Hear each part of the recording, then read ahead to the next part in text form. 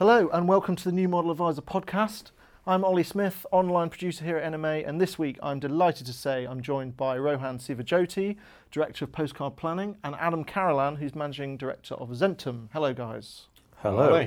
Hello. Now, as their presence may suggest, we're here to talk about NextGen. That is the next generation of financial planners and new model advisors. Great to have you here, guys. But first, it's time for a game of who's hot and who's not, which this week I will do in a quiz format. So, either of you chip in. Which chief executive found himself in hot water this week when he had an off-mic moment? It was the Sainsbury's geezer, wasn't it? What happened? Singing "I'm in the money" and all that, wasn't it? Yeah. I have to say I love that. It was absolutely hilarious. It was quite funny, wasn't it? Yeah, I know people won't enjoy that comment, but I just found it absolutely hilarious. Should they have published it? There's a question for you. ITV. Yeah, absolutely. Oh, that's so unfair of Absolutely. ITV to publish it. Absolutely. Yeah, it showed the true personality, what he was thinking at that time. Yeah, I agree. Well, I would do, wouldn't I? Because I would back the journalists. But yeah, it ranks among other sort of famous hot mic moments, including, as we know, Ken Clark, Malcolm Rifkind. I think that was a couple of years ago on Theresa May. But of course, the famous Gordon Brown and Gillian Duffy moment, where Gordon Brown declared in the back of a limo on mic that Gillian Duffy, a voter in the Rochdale area, was a bigoted woman. Moving quickly on from that, I have some quick-fire questions which I'm hoping will stimulate some debate for my two guests. It's the NextGen 10. It was 10 questions, but NMA editor Will chipped in with at least 4 more, so you do the maths. You can accuse me of giving one or both of you an easier ride later on. Question 1. To what extent is the NextGen group different from its predecessors? And this is a question that Michelle Hoskin, Little Miss Wow, wanted to ask. You know, what really makes you guys different? So define predecessors. Well, as in sort of previous generations of financial planners, the older lot. Well, I'm not aware of any group like ours. So I'd look at predecessors and think, has anyone created a community of advisors, you know, whether young, old or different ages, that all share best practice, all get along, all are positive? You know, I don't think we have any predecessors. I've not seen that previously in the profession. No, I mean, obviously the professional bodies have, you know, big groups of members, both young, old, etc. But the members of those groups aren't encouraged to communicate with one another. They're encouraged to sit through pitches from various companies that are sponsoring. Yeah. And our community and what we've built at NextGen Planners is all about everyone helping each other out. The Slack group that we have, the discussions that go on there every day, what is it? We're well over nearly 20,000 messages now, aren't we? And all that. And Wow. it's just a constant of people helping each other out, and it just benefits everyone. Did you ever imagine that it would be as successful as it's become? Absolutely not. Adam will tell you how it started. Yeah, so it's basically two mates sat in a pub. We've been sharing best practice for a while. We currently have a can of Red Stripes lager next to us, so we're keeping the spirit of NextGen. But we just basically sat in a pub in Wilmslow in Cheshire, you know, currently a bit frustrated about where the profession was going, and we just said, look, why don't we get a few more of us together? I think we initially targeted about 40 or 50, and it's kind of grown exponentially. So I think we're well over 200 members now, and you're kind of losing count of how many people join every week as well. So, you know, we don't know, we didn't expect this, and it's kind of been a bit overwhelming. Yeah, it has. It's mad really, because we sort of sit here sometimes, and I always say to Adam, like, we're not experts, you know, we're not these go-to people like consultants or whatever. We're just facilitators, so we're just two people who've provided the community for people to do the work themselves. And that's exactly what it is. One of our key things was, used to turn up to events, have nothing in common with people in the room. But the other thing was, we were fed up of being told what to do, and people going, you should do it this way, you should do it that way. Okay. And our firm belief is that everyone has to pick their own path. Adam and I, for example, have massive differences in our own businesses. We have differences in opinions, etc. But we embrace those, and it's about, you know, we had the whole you can go your own way theme at the last conference, didn't we? And it's just about empowering those people to give them all the decisions to make their own way. Who are we to tell you how to run your business? Yeah, strength and diversity. Absolutely. This next question was submitted by NMA editor Will Robbins. I know you took note from the wording. What are the skills that planners need? How can a young advisor learn how to become a savagely good financial planner? Adam. Oh, why are you asking me that first? Well, I don't know what a savagely good financial planner is. Everyone talks about putting clients first, but I think clients can tell the difference between when you actually put them first and when you put your agenda first. So I think that's absolutely crucial. So when you sit in front of a client, there's two things that I say. I basically say there's no agenda and there's no judgment. So I think that's really important for clients. But I'm getting better every day as a financial planner. I think the ability to learn from your experiences. So as a younger financial planner, the way I'm approaching things now is fundamentally different to when I started probably 5 or 6 years ago, and it changes all the time. So it's that always learning mentality. Can you give me an example of how there's something you're doing? Yeah, I was very guilty of following these scripts in the early days of people would come along and say you need to talk like this and you need to ask these questions and you need to do it like this. Yeah, and it makes it such an uncomfortable environment for you and your client. So it's like sitting here today. I've got no script. I've got nothing really written down. I'm just going to answer authentically. So I've definitely learned a lot in that sector of in that experience of just being myself in the meetings. When you say there was no judgment, I mean, do you mean that if, say, a new client came to you and admitted in a kind of early planning meeting that at one point they had blown 60k on something stupid, that you wouldn't sit there and be like, oh, you're an idiot? Is that what that's about sort of saying, well, we're not here to, judge your, financial past. We're here just, to help. Yeah, I mean, they'll never get judgment from me, because who am I to judge the way that they've, led their lives and then done the money? And if they blew 60,000, that's happened. I'm here to look at what's going to happen in the future, not judge them on what their past has been. Is that fair, Rohan? Absolutely. I mean, I'd echo some of what you've said there. It's that whole, how can a young advisor become a savagely good planner? It is that always learning mentality, but it's also just looking back at your meetings from 6 months ago and seeing what you did well and what you did badly and seeing how you've improved on that. So for example, I do a full recording of all my meetings. As in audio? Yeah, audio and visual as well. Really? So, because quite a lot of my clients are online and that kind of thing, so you can do it quite easily through the software. And I always sit back and I go through a meeting from six months ago, and you cringe, you do. Really? And I think the moment I'll stop advising is when I stop cringing, because that means that you've plateaued and you're staying still, and that's when it's time to go do something else. So, for me, it's just about constantly beating yourself up, actually, and that's the only way that you get better. That's so interesting. Either of you can answer this question. Is there a regional difference in the take-up for the NextGen sort of activities and meetings? Have you had more members from the north or more from the south? Or yeah, we tend to have a lot in Bristol, don't we? Bristol seems to be a hot spot, doesn't it? The Bristol Massive. Bristol Massive, yeah. I think it's because they have. So we have like roundtable events in like different regions and things, and they have theirs in quite a nice pub. I think that might be what it is. But London's obviously very popular, Manchester very popular. Those tend to be the three hotspots. But it's all virtual, isn't it? But so this is it. I mean, those are the actual physical ones, but we have virtual roundtables every month now as well. So we've got people from absolutely everywhere just logging in and being there for it, because by our very nature, NextGen, you don't need to be physically there to be able to gain value from something. You can see it via the CPD service is all virtual, because we realised that people were losing a lot of time and money, travelling to events that they didn't really feel part of. So that was, everything we build at NextGen is based on feedback. It's based on what our members are asking us to do. There are it's a bit of a thornier question. There are other industry efforts to sort of promote the NextGen agenda. I know you were having a bit of a laugh on Twitter, was it last week, about a body that shall remain unnamed, who also called their sort of initiative NextGen. But I'm referring specifically to SJP, who have an academy for young advisors. Do you view that kind of thing as a threat?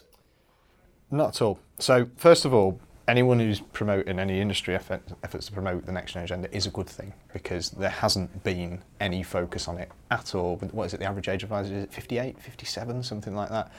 There's never been a focus on it. You go to an event, there is no focus on it. It's all on exactly the same thing to fit the agenda of some of these guys, like exit strategies and whatever else. So absolutely not. I have to say here as well, I started at an SJP firm. Okay. So I started as I came out of uni and joined as a paraplanner at an SJP firm before helping. And you're proud of that. Helping set up an IFA. I tell you what, I am to an extent, because I may not agree with everything that SJP do, but you have to admire some of the stuff they do. And for example, marketing, there's so many lessons to be learned from their marketing. It's absolutely phenomenal. Why do you think they're as successful as they are? Some of their process mapping is superb as well. Some of the technical skills I learned when I was there were very good as well.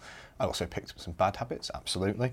But I mean, if SJP are promoting people into a profession that is essentially, from the age thing, dying out, for want of a better phrase, and people just exiting, then that's great. I think to go on to that as well, I think the old way is to view everything as a threat.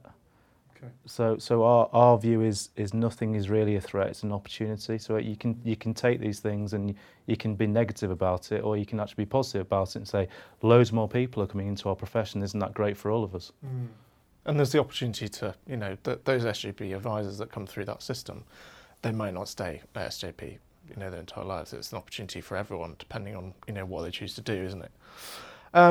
What is the best way into advice on that note? We've got young people coming through academies like that with initiatives like yours. There can't be one perfect way to get into advice if you're a young person, but do you have any thoughts about, better ways, worse ways?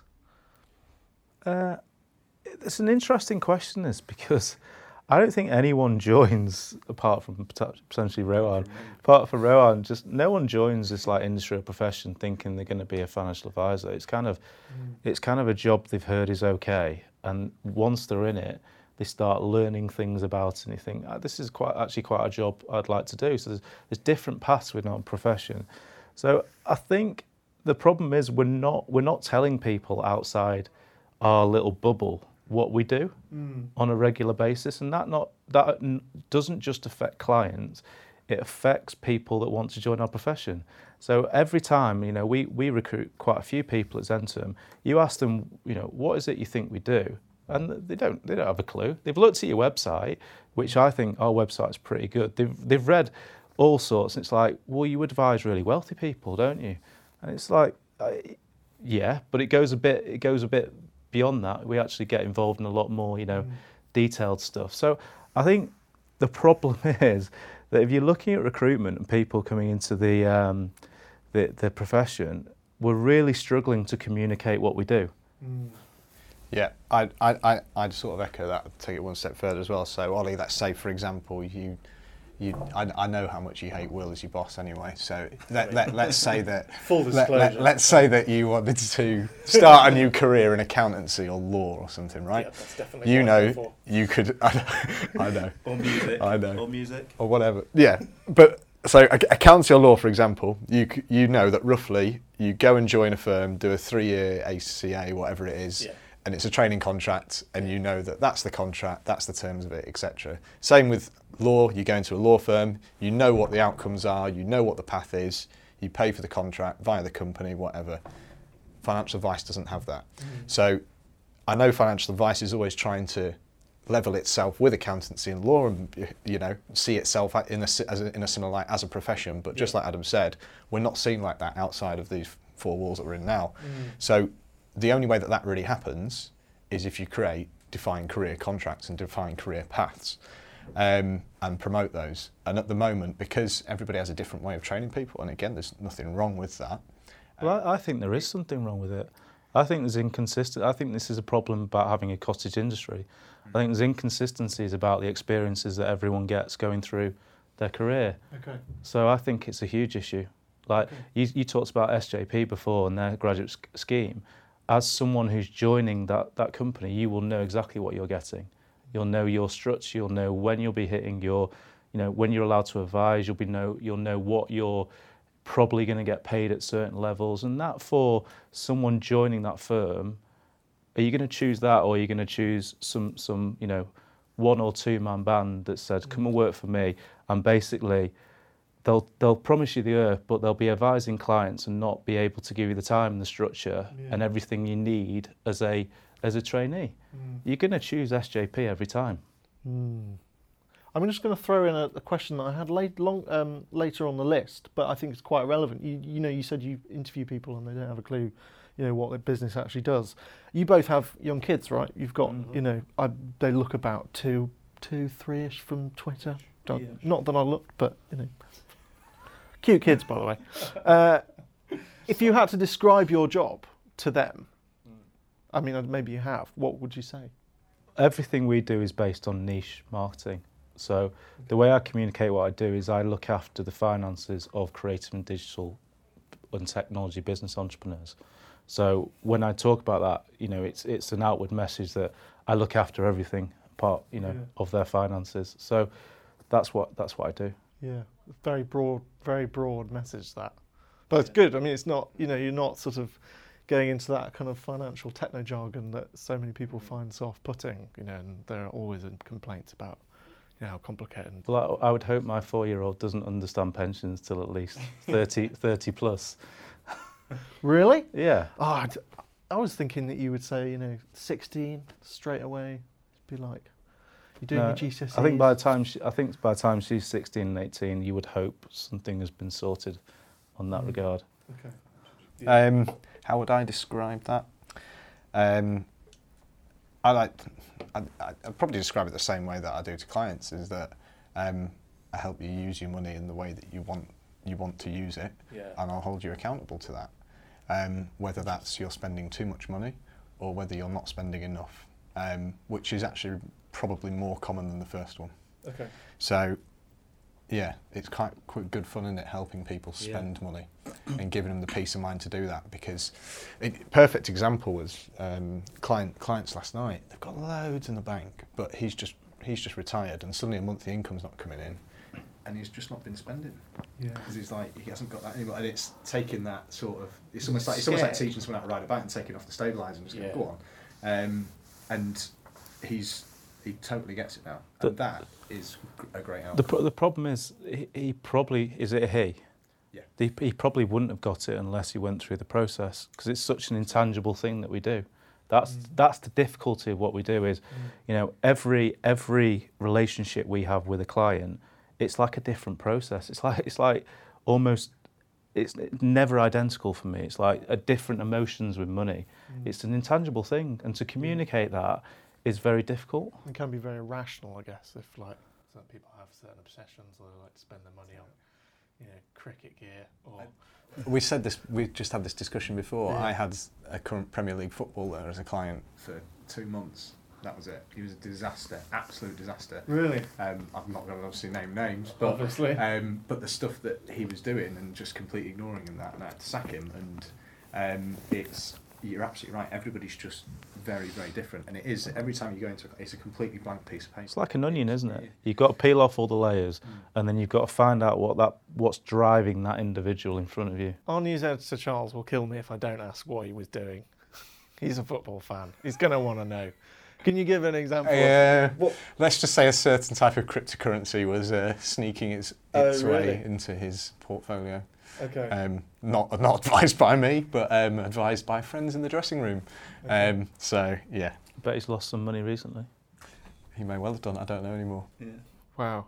Okay. Did you have to have a very difficult conversation with him? Not really, no. It wasn't difficult at all, because I think he sort of understood as well that he couldn't. Well, that maybe it's failure on my part that I couldn't control him or he couldn't be controlled. Yeah. That's fascinating. That's amazing. Have you had any similar? Yeah, I've had quite a few actually. That I mean, I don't mind saying it's Bitcoin, isn't it? So I've had people invest in Bitcoin, Ripple, all this nonsense. Really? And I had one client probably about 3 months ago, and she was looking to put like serious money in Bitcoin, and she didn't. Thank the Lord. Because she would have lost a serious amount of money from where we're sitting today. But it's that mate in the pub, isn't it?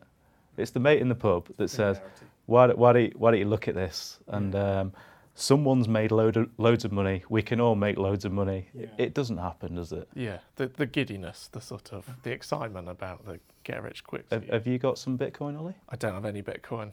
Never have. Not even a bit of Ripple, bit of no. Do you even know what it is? I think I do. You know that he's got a Bitcoin, right? You know Yeah. Carolan's got a Bitcoin. Have you actually? This is a true story. I bought one Bitcoin. It was $100, and I watched it go. This is psychological effect. I watched it go all the way up to nearly 20,000. I think it's currently, and I've stopped looking at it, about, is it 8,000 or 9,000 now? I haven't looked for weeks.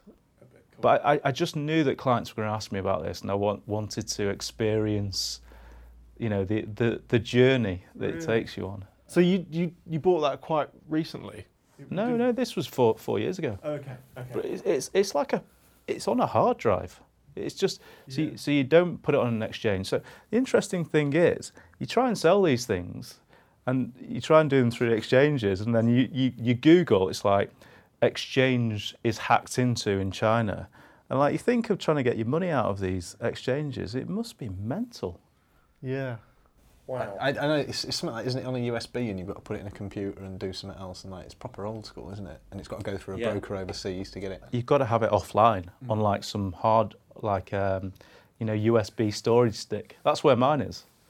That's so strange, isn't it? To think that you actually have to have like a physical thing. In this day and age. And that's devilishly ironic. So there's a lesson for you. A lesson for me. I appreciate it. It's okay. Back to the question list. We've heard stories, put it that way, of advisors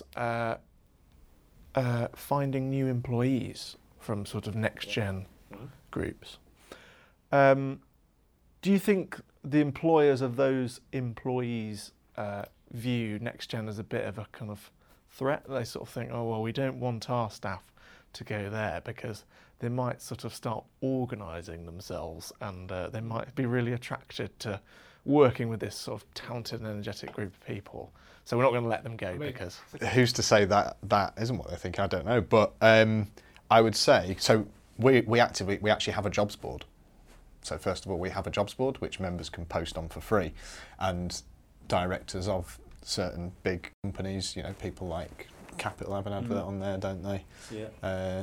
Who else have got adverts on there? We've had nearly 15 so far placed. But we've had people placed through that. But these are all firms who've got their employees in the NextGen group as well. So they're happy to put their employees on there and all the rest of it. But the jobs board's free for members to post on. Now, what I would say to employers about that is, if you're scared of trying to develop your staff because you think they might go elsewhere, then the problem lies with you, doesn't it? Yeah. Like, if you can't hold on to your staff, then you're the problem, Yeah. not the employee. Because you're not doing enough to retain them. Absolutely. Yeah. How do you retain your staff? Like, what's the best way to... I've only hired 2, but they haven't left yet, so I'm doing all right, aren't I? It's been 6 months now, and they're still there. I look after them. So from my perspective, the 2 guys that I've hired come on as client services managers, so general admin, looking after clients, that kind of thing. But they're on quite strict 2-year development plans, and they know month on month exactly what they're going to be doing. So like I talked about before with this training contract, very similar to that. They know from month 1 to month 24 what they're going to be learning that month, what they're going to be doing. So it's all mapped out. All mapped out, and the idea is that by month 24, they're fully qualified, and not just from a qualification perspective, but ready to go out and deliver some kind of advice. So that may not be, big complex situations, but some kind of perhaps slightly simple piece of advice. So they know where they're going to go. They know what the salary increases are. Yeah. They know everything. And we've got a 5-year plan for the business. That's all shared with them. My way of doing it is being very inclusive. I share everything with my staff, bar bank details pretty much. And I like to think I have their buy-in. Adam, you're managing director of Zenton. Some might say you're a very young managing director, particularly in the advice sphere. 35, yeah. So I'm on the way to 40. I'm actually not sure if I think I might be kicked out of NextGen fairly soon, because I had an email the other day from a financial advisor community, and it literally said 18 to 35, and I just turned 35. I was massively offended. But maybe it's like rail cards that you can stay for. You can stay until you're 36. It's like a 2-year grace. Just. Rail cards, isn't it? Yeah. So if maybe if you renew your membership at the end of being 35, you can stay for another couple of years. Yeah. I mean, I don't know. You'll have to clear it with Rohan. No, there isn't an age thing with NextGen anyway. No. It's a mindset, my friend. Okay. You're all right. As long as your mind stays in it. You're all right. What was the question? I guess the question was, is giving NextGen planners and young advisors kind of lots of responsibility fairly early on, and trusting them with, financial planning and face-to-face advice. Is that part of the answer to invest in young people in that way, to say, look, we're going to trust you with this? I think it's an interesting question. It's difficult because I agree with it and I disagree with it. So I think giving them responsibility over their own actions is important. Yeah. Giving them, so all our people are responsible of basically their own day. So we don't micromanage at Zentum. So we all have jobs to do, and you get on with it and do it. And we're a small team but growing. And if you can't do a job, you get found out fairly quickly by other team members, not me. Yeah. But I think you also have to be structured in the way that you develop people. So our way of developing our planners is for them to be associate planners for probably 2 years. So an associate planner sits in on every client meeting where possible, drives the cash flow planning software, takes meeting notes, does a debrief with the financial advisor. So it's almost like they've done the job before they've stepped into the financial planning role. And that's what I did, and that's what some of the guys that I work with did, and that's what the guys beneath me do. So I think that's a good way of doing it, but they're still in charge of their own, development. If that makes sense. Yeah, absolutely. Are you enjoying being an MD? Yeah, I love it. It's quite an interesting challenge. So I've been, involved with all the management stuff for quite a few years at Zentum. I would say it comes with its challenges, because I've been very lucky to have a founder who, let me into every element of the business, a bit like your trainees are going through now. And that's great, but I don't think until you take on the responsibility, you don't appreciate what that role comes with. So everyone starts looking at you, everyone starts coming to you with, small issues and asking you questions. But I enjoy it, But basically, we laid the culture of our firm probably 3 or 4 years ago. So it's been quite an easy transition for me culturally. Okay. I think if I came into that firm, it'd be completely different. So if you were hired outright? Yeah, but we have someone at NextGen who's done the same, and I think he's doing fairly well. I think it just, you have to fit the culture of that firm really strongly. But so you had a run-up? Well, I've been there for 10 years, so I know everyone that I'm working with. Yeah, okay, that's interesting. Could you guys start with Rohan, one mistake that you've made in your career that you've learned from, that sort of sticks with you? It doesn't have to be catastrophic, just memorable. It's probably a bit of a reveal, isn't it? I've taken jobs just for the sake of money in the past, and just for the sake of it was a few extra grand and that kind of thing. Not really because I wanted the job, but because I wanted the money. I was young and naive and single and in London, and life was, the world was my oyster, wasn't it? And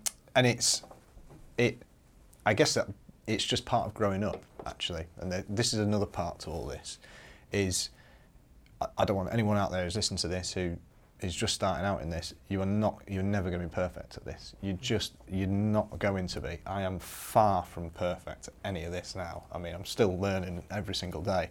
And you will make some mistakes, but mistakes are massively underrated. You've got to make some mistakes. You've got to really beat yourself up sometimes and go, do you know what? Hold your hands up and go, that was wrong. I took that job for all the wrong reasons, and move on to something better. And you do need to make mistakes, so when they happen, just don't beat yourself up too much about them. Move on, keep going. Because because like I always say to you, we always go, what's the worst that could happen? Yeah. And Not much. not much really. Adam, what about you? Anything that brings to mind? Lots of mistakes. I'm not very good at remembering, so that's a real flaw of mine.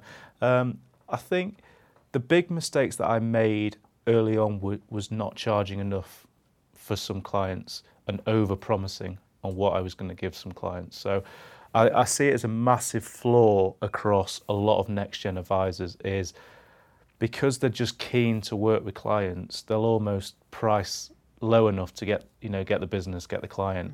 It's a big mistake. It's a big mistake because then you're going to have to, when you do all the work for a client, you're going to have to then go back in 2-3 years, and I've had to do this and up your fees. It's a really difficult conversation.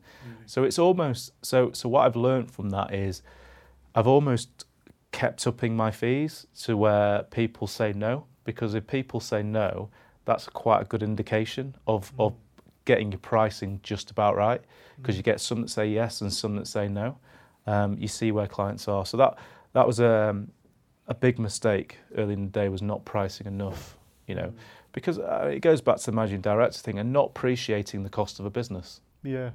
And if you don't do that as a kind of, the head of a business or the owner of a business, then that's not a good kind of message to anyone, is it?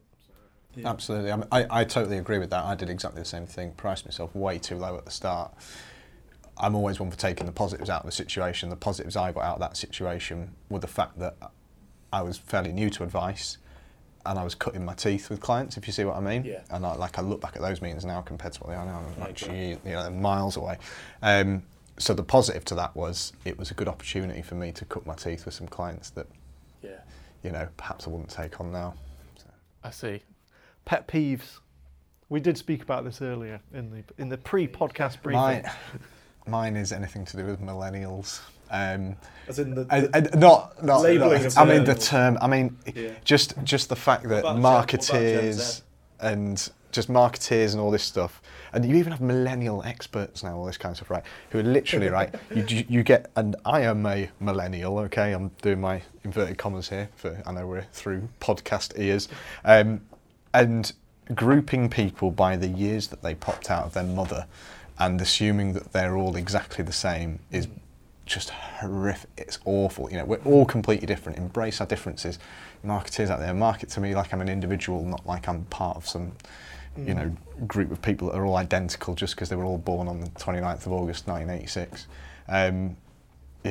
I've had hundreds of meetings with, say, millennial, and I'm putting my fingers up, clients, and I think one that I've come across has robo-advisor. One account with a robo-advisor. I just don't see it. Like, everyone has their own intricacies. Everyone's different. And that's where, financial planning done by a human can add value, right? Yeah. Exactly. It's the whole, as well, what is it? So when all the robos launched at the start and all that, all their target market was millennials, but it's all shifted now to their end because they've slowly realised that actually that's one where all the assets kind of are to an extent, but also the fact that I'm gonna go see my parents tonight and I'll sit there and my dad will be on his iPad most of the evening at 61 now, whatever, and it was it's because they've listened to some millennial marketeer somewhere going, these guys love tablets and phones and give them apps and all this stuff, and just completely missed the point. Pet peeve, Adam?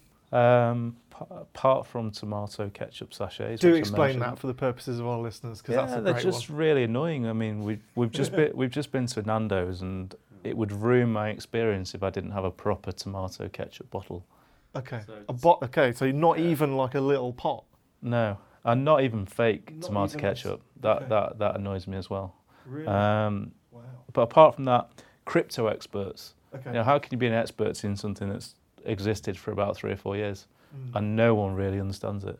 So I think that's where all the sharks are hanging out at the moment. Have you had any actual personal encounters with crypto experts where you've been able to give them peace of your mind? Well, I think there's a few knocking about. I'm not going to say any names, but there's a few that have been on Sky News, for example. That what would that person know about cryptocurrency? It's just they've seen the next wave, they've jumped on it, and they're suddenly an expert. Do you guys are you guys keen to kind of make sure that the I don't want to use too many strong medical analogies, but are you keen to avoid the kind of infection of kind of Bitcoin hysteria in the next gen group? You know, for really really young. Well, there isn't any of it. No hysteria. I don't even think has it ever been mentioned. I think I've mentioned it, but apart from that, That's honestly, it's. But this is exactly it as well. These guys, the guys in the group, are all professionals. They're all wanting to be professionals. All the rest of it, and the amount of ethics and morality and everything that we share and have in common between ourselves, just means that nobody really. Yeah, I talks mean, about it. there's so many impressive individuals within our community. I mean, I can think of so many names that just these guys are just impressive. They just get better every day. They're willing to learn. You know, they ignore the noise and all the nonsense, and like they're you know, I don't want a good analogy, but a lot of them are just rock stars, aren't they? It's just like they're going to absolutely dominate this profession in the next few years. Good. Savagely good financial planners. That's exactly what they are. You spoke briefly there about morality. That getting a very strong sense from you that the next gen group, that they're kind of anchored in this belief in what's right and wrong. Do you think that sets you guys apart? I don't know about that, but coming back to what you said, you sort of mumbled something under your voice earlier on, which was when you were talking right at the start about skills and of advice and stuff, and you went, yeah, you know, like you're telling yourself be empathetic, and you said it as, you know, just like under your voice. But imagine having to sit in a meeting and go into yourself, be empathetic, like just care. You shouldn't have to tell yourself to be empathetic. Just care about the person in front of you. And I just get a great sense of our community that everyone gives a shit, that people care about the people that are in front of them. Yeah. And it's the same as in most things in life. If you look after people, they'll look after you. And that's the thing that I hammer home through the lads who work for me and that kind of stuff. If we look after people, it comes back in spades. I didn't want to swear like Rohan. I was trying to be good, but there's so one of our belief systems is there's a book called Legacy, and Legacy is about the All Black team, and I always call it number sixes. So number 6 in this book is no dickheads. So the All Black team basically have this thing above their door that says no dickheads. So no dickheads go into the changing rooms, and it doesn't enter their basically their whole support structure. And I think we've got that at NextGen. Like, I honestly think like there's no one that I would think doesn't belong. And I think if they came into our community, it's almost a self-policing community. Yeah. They'd quickly exit. Yeah, they'd be found out. Yeah. That's a fantastic note on which to end. Guys, thank you so much for being with us. That's great stuff. It's just about all that we've got time for this week, I'm afraid. So thanks to Rohan and Adam for coming all the way to see us, especially in the rain. Great to have you guys on. Don't forget to subscribe to the Anime Podcast by looking us up on iTunes. And if you like what we do, please do leave us a lovely review. And you can follow our podcast updates on Twitter. The handle is @NewModelAdvisor. Thanks, and see you again next week.